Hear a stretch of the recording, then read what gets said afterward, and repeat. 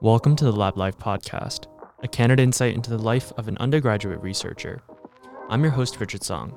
I'm an aspiring research scientist and undergraduate student at Vanderbilt University studying computer science, applied math, and neuroscience. In this series, I invite you along my research journey and share lessons I and others have learned in the lab. You're listening to Season 2, Episode 5. In this episode, I talk about undergraduate summer research as well as undergraduate research fellowships. With the looming February 1st deadline and a bunch of other programs due in mid to late February for summer research, I thought it might be wise to go over some of the common summer undergraduate research opportunities that might be available for you and how to craft a strong application for them. So if any of that sounds interesting to you, sit back, relax, and let's discuss. So as with undergraduate research, a lot of them have a very similar deadline of February 1st or sometime around early to mid-February, maybe early March. So those application deadlines are coming up soon, and as a result, I wanted to release this episode to go over some common summer research opportunities that you might be interested in and how to optimize your application so that you can hopefully get into them. So the majority of my audience here for this podcast are students from Vanderbilt University. Of course, Lab Life is associated with Vanderbilt Hustler, so I first thought I should go over some Vanderbilt-specific summer undergraduate research opportunities that you may be interested in.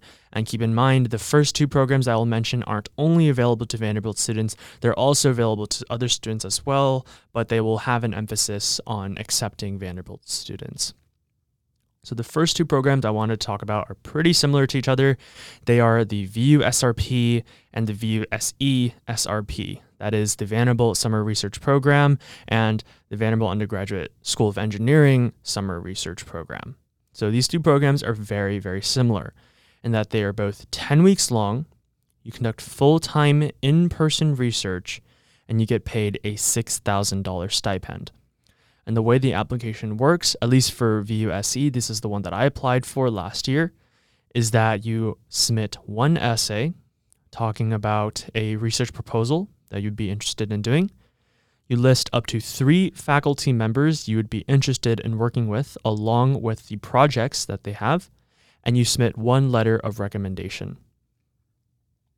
So to start with these two applications, I would strongly recommend doing some prior research on what kind of areas interest you. And with that, I would also ask the question of, do I want to explore something new, or do I want to work with something that I have already been working with? I believe there's a little bit of a trade-off with this.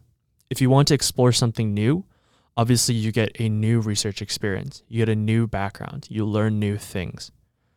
However, you may not be currently working in the PI's lab, and therefore you won't be super familiar with the lab culture or with the PI in general, and therefore it may be a little harder to get in. However, if you want to do something you're already doing the benefits are, well, you're really familiar with the PI. You're really familiar with the lab culture. You won't have to do that much onboarding, and you will have a good chance of getting into the program. But also, I'd say the primary downside is that you aren't getting a new research experience. So in case you wanted to ask multiple PIs in the future for letters of recommendation, you would really only have one PI, the PI that you've always been working with and the PI that you will now be working with in the summer who are the same PI. So really, you don't get that novelty. However, you're already much more familiar with the lab culture, and it's probably going to be a good bet for you to get in. So those are VU SRP and VU SE SRP.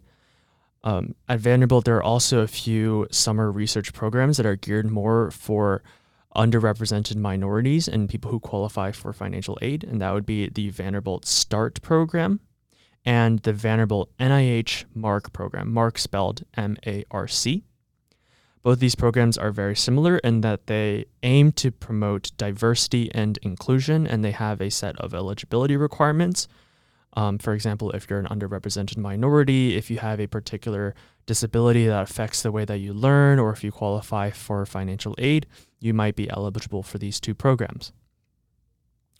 Specifically, The START program is a 9-week program with a $5,000 stipend. And the MARC program, you are eligible as a second-year student, and you're inclined on doing biomedical research. And the MARC program is really good in the fact that it's not just a summer undergraduate research program, it's more a scholarship. It's a long-lasting scholarship that will last you till your end of your undergrad, and it will support you in doing research across multiple summers. So if you think that you may qualify for these two programs, their deadlines are coming up in early February, so I would definitely take a look at them. There's also, if you're more inclined toward computer science or engineering, there is the Institute for Software Integrated Systems Summer Undergraduate Research Program here at Vanderbilt, as well as the Vanderbilt Undergraduate Data Science Research Program. Both of those may be really interesting to you. And I know for the Data Science Research Program, even if you don't get in, they offer an external course actually on artificial intelligence that you can take over the summer that might give you an edge on maybe potential future AI research that you conduct. So those are some Vanderbilt-specific summer research programs that I have contacted, I have applied for, and that I think you guys should also apply for, especially if you're Vanderbilt students looking for undergraduate research. Now, personally for me, I went another route for my summer last year as well as my summer this year, and that is for REUs.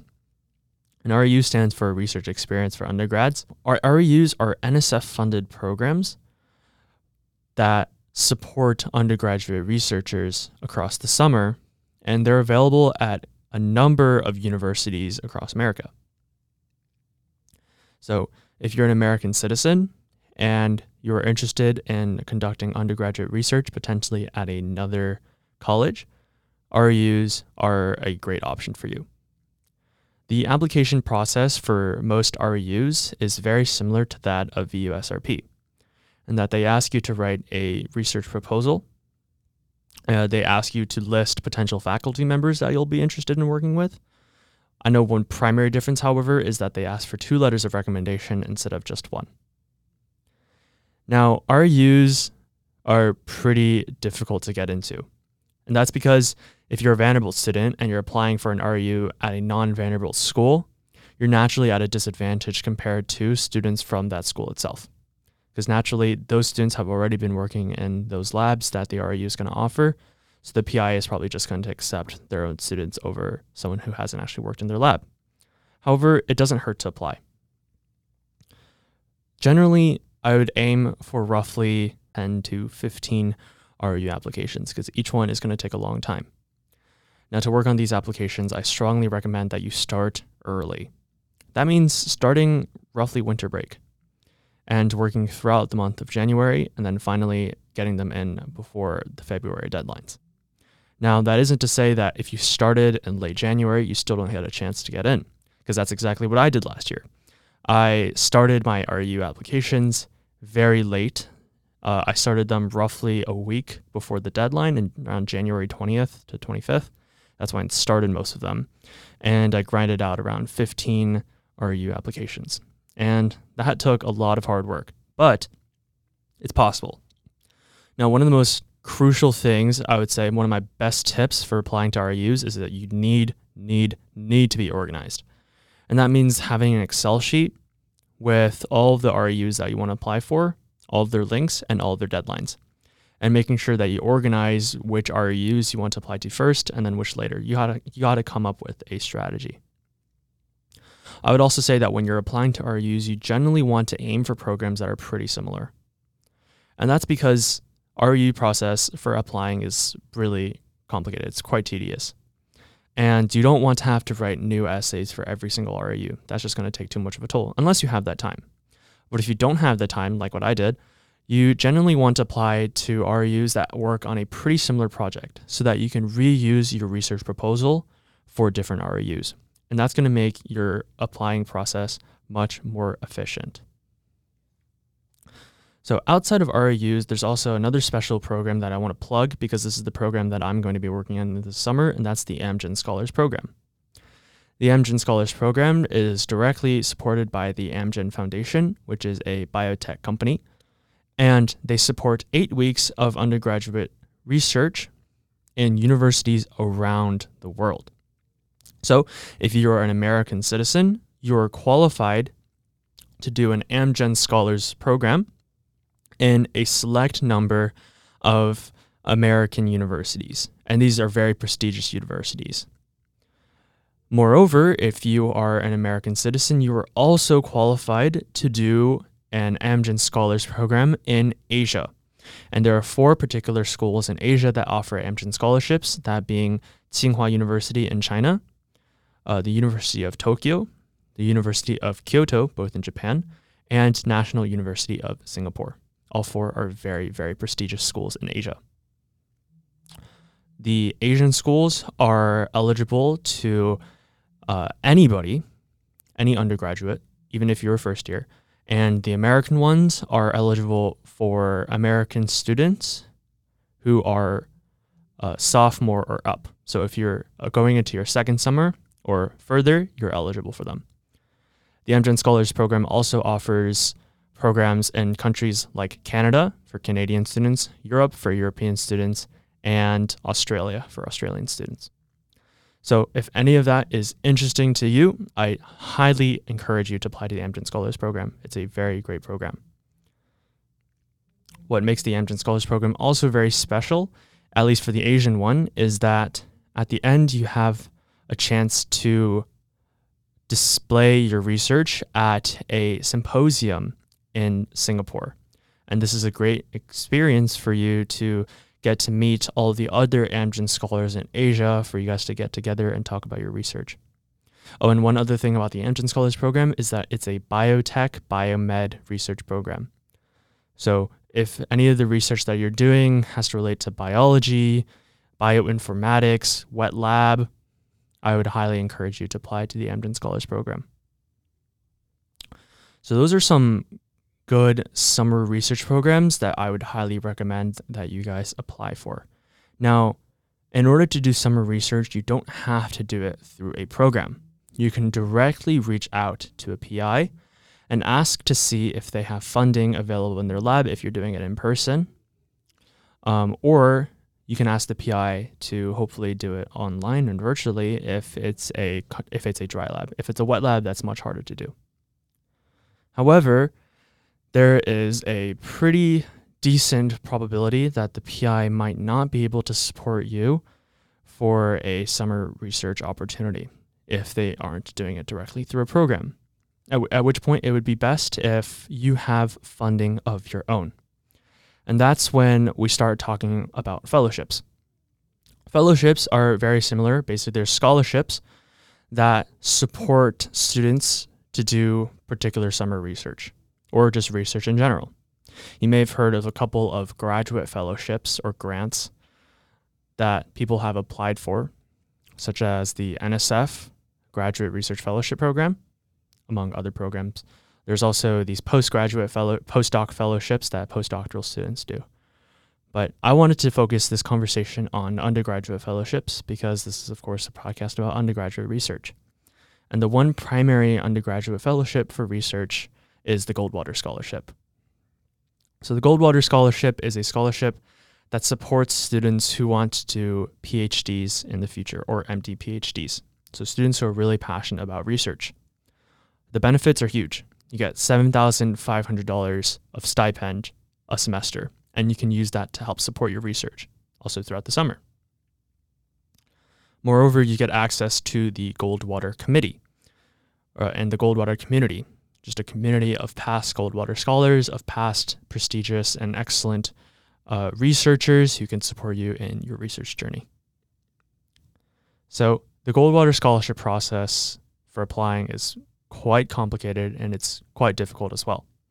You first require an institution nomination. Most institutions can only nominate up to 4 students, 5 including a transfer. So depending on the school that you go to, the institution nomination, winning it might actually be the hardest part in the process. And then after you receive an institution nomination, you fill out the official Goldwater scholarship application, which requires you to write a series of short essays talking about what kind of research you want to do in the future, why you're interested in research, your research experiences, but also the crucial part of the Goldwater application is the research essay. The research essay is a 3-page essay where not only you talk about your research, but you also talk about what you learned through your research. You talk about what motivated you to do this research. And then, of course, you talk about the methodology, the results, and the discussion, all of your research there. So it's a pretty hefty process. And the deadline usually is the last Friday of every January. So I just submitted my application for the Goldwater Scholarship. And roughly 2,000 students will apply across the U.S., and they award around 400 scholarships. So it's a pretty difficult scholarship, but once you get it, it's a lot of support. All right. So now that I've talked about fellowships, about programs, not only at Vanderbilt, but also other schools, I want to talk about how you can optimize your application and make yourself the strongest possible applicant. So in all of these applications, there will be 2 things in common, and these 2 things, I believe, are the most important parts of your application. The first is the research proposal, and the second is the letters of recommendation. So let's talk about the research proposal first. I honestly believe that the research proposal is the most important part of your research scholarship or your research application. And writing a research proposal, a good research proposal, isn't only a skill that you will need right now to apply for undergraduate research, but also in the future when you want to secure grant money, for example, or apply to graduate school. So research proposal is incredibly important. And the idea is that you're proposing a research project that you want to do in the future. Now, that sounds pretty difficult because you've never actually done this research project before. And likely you haven't read a lot of the papers, or maybe you haven't even talked to the PI before. So writing a research proposal a lot of times just feels like you're pulling at strings that aren't necessarily there. You're kind of just grabbing at a haystack for a needle. It's quite difficult to actually get a sense of how to write your research proposal in a way that makes sense, in a way that the PI that you want to work with will accept. So in general, here are some of the tips that I have.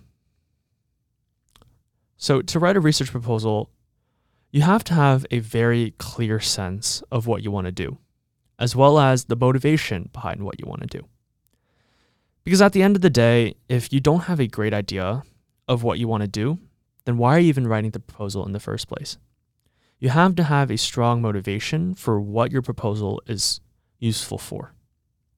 And to do that, I would say that one of the ways that you can do this is by finding a link between your past research and your future research. So for example, with me, right, my research in the past had to do with fMRI and aging. So in my proposal, I might talk about with fMRI, we only have a limited capacity from a temporal and a spatial resolution standpoint to actually understand the brain. In order to really truly understand what's driving the neural activity that's going on in the brain, when it comes to aging, we have to look at the more cellular level. Look at things like genetics, look at things like synaptic plasticity, which can only be seen from a single cell resolution. And that's why, for example, I would want to work in a wet lab that looks specifically at single cell resolution images and how that contributes to aging or neuroplasticity or memory, etc. Right? That's kind of the reason, that's kind of like what my motivation would be to do this research. It's really funny because I talked to my PI for next summer, my PI for the Amgen Scholars Program actually, and he said that when reading my application, my research proposal, in terms of just the amount of research that I've done in the past, wasn't actually that strong. He thought that the amount of research that I'd done in the past, he didn't even think that it was feasible research. He didn't think that it had any tangible impact until he saw my poster at the Society for Neuroscience conference. But what he said really made my application stand out was that I had a really clear sense of what I wanted to do. So that's why your motivation behind your research proposal, why you wanted to do this research, is very important. And then, of course, with your research proposal, I would say a strong way, a really simple way to make it stronger is just to talk to the PI. And this is pretty simple, especially if the PI is working at your school. Just send them an email, visit their office hours, set up some sort of conversation with them, and have them go over your research proposal and see if it's feasible. This is obviously a little more difficult if you're applying to an RU and your professor, your PI, is not actually at the school that you're currently at. But in that case, I would show your research proposal to a faculty member in that particular domain.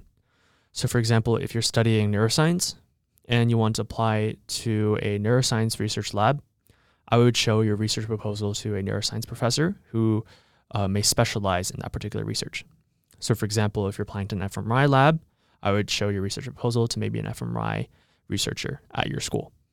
But just have somebody go over your research essay, because that kind of helps to determine whether it's feasible or not. But also, if you're actually able to reach out to the professor themselves, who's going to be mentoring your research, that shows demonstrated interest. And again, that's going to only benefit you. It's going to show that you're actually interested in doing this research and that you're motivated to doing this research, which is, again, what I was talking about before with you have to have a clear sense of what you want to do. So in general, for the research proposal, make sure you have a clear sense of what you want to do, display genuine interest, and also try to find a link between your past research and what their research is. So that's the research proposal. Now, the second part that is incredibly important to your application is letters of recommendation. And I think to all of the career counselors that I've talked to with scholarships and fellowships and things like that, they have all basically said that the letter of recommendation can really make or break your application, right? If you can show it through your application that other people actually really enjoy working with you, and other people have also concluded that you're brilliant, that you're hardworking, that you're driven, then that's a huge plus in your application, especially if the person who's recommending you is someone who's really high up in their field. So in terms of letter of recommendation, most of the programs that I mentioned above will require that you submit more than one letter of recommendation. So besides VUSRP, a lot of those RAUs will ask you to submit 2 letters of recommendation. The Goldwater Scholarship actually requires 3 letters of recommendation. Grad school even requires 3 letters of recommendation. So letter of recommendation, it's a pretty big deal. Now, one of the important things to note with the letters of recommendation, obviously you want to build good relationships with your letter writers, right? You want to demonstrate that you are motivated, that you're hardworking, etc. But one of the more kind of underrated parts of having good letters of recommendation is that you want these letters to highlight a different aspect of yourself. And in essence, you want yourself to be portrayed as something called a 3D applicant.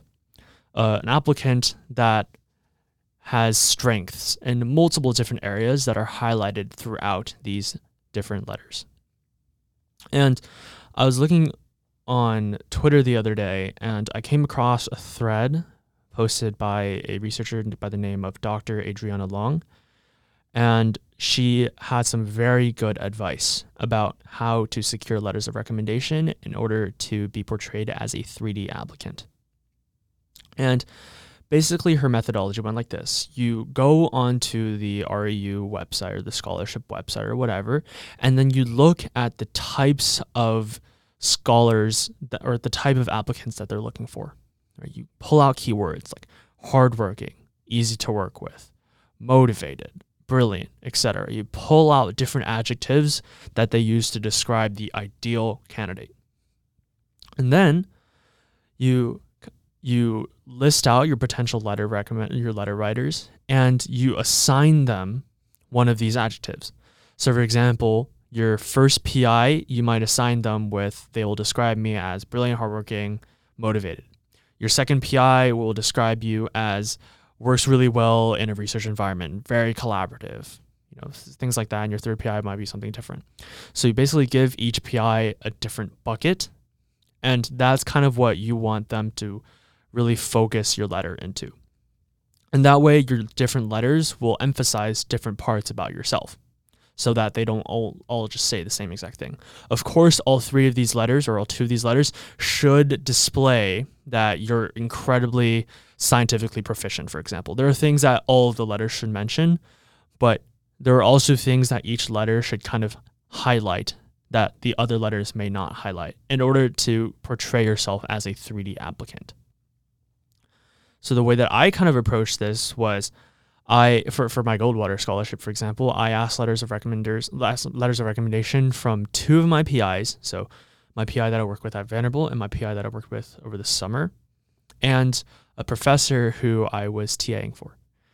And as a result, it kind of showed that I have this research side, but also that I can teach, that I can work with students, and that I can express scientific ideas in a easy way. So try to portray yourself as a 3D applicant. In terms of actually getting the letters in on time and getting what you want out of those letters, I would be transparent with your letter writers. So that can mean multiple different things. First, transparent meaning keep them updated on your progress. And this is beforehand, before even asking them to write the letter. Keep them updated with your progress. Try to schedule frequent meetings with them so that you can talk about things that are going on. And that way they have more interaction with you. And if they have more interaction with you, they know you better, then of course they're going to be able to write a much stronger letter. But also, when you're asking them for the letter, you want to be transparent in what you want them to emphasize. So, for example, when you're asking your PI, you can straight up just ask them, can you emphasize these different aspects about me? And these aspects, of course, are the ones that I just talked about that are maybe pulled from the ideal applicant as listed on the description for the program that you're applying for. So in order to really get the best quality letters, you want to be transparent. Right? Transparent about your progress, transparent about what you want from this letter. And also, of course, one very important tip for securing good letters of recommendation is that you want to ask in advance. For my applications, I generally try to ask a month in advance. The more time they have, the better.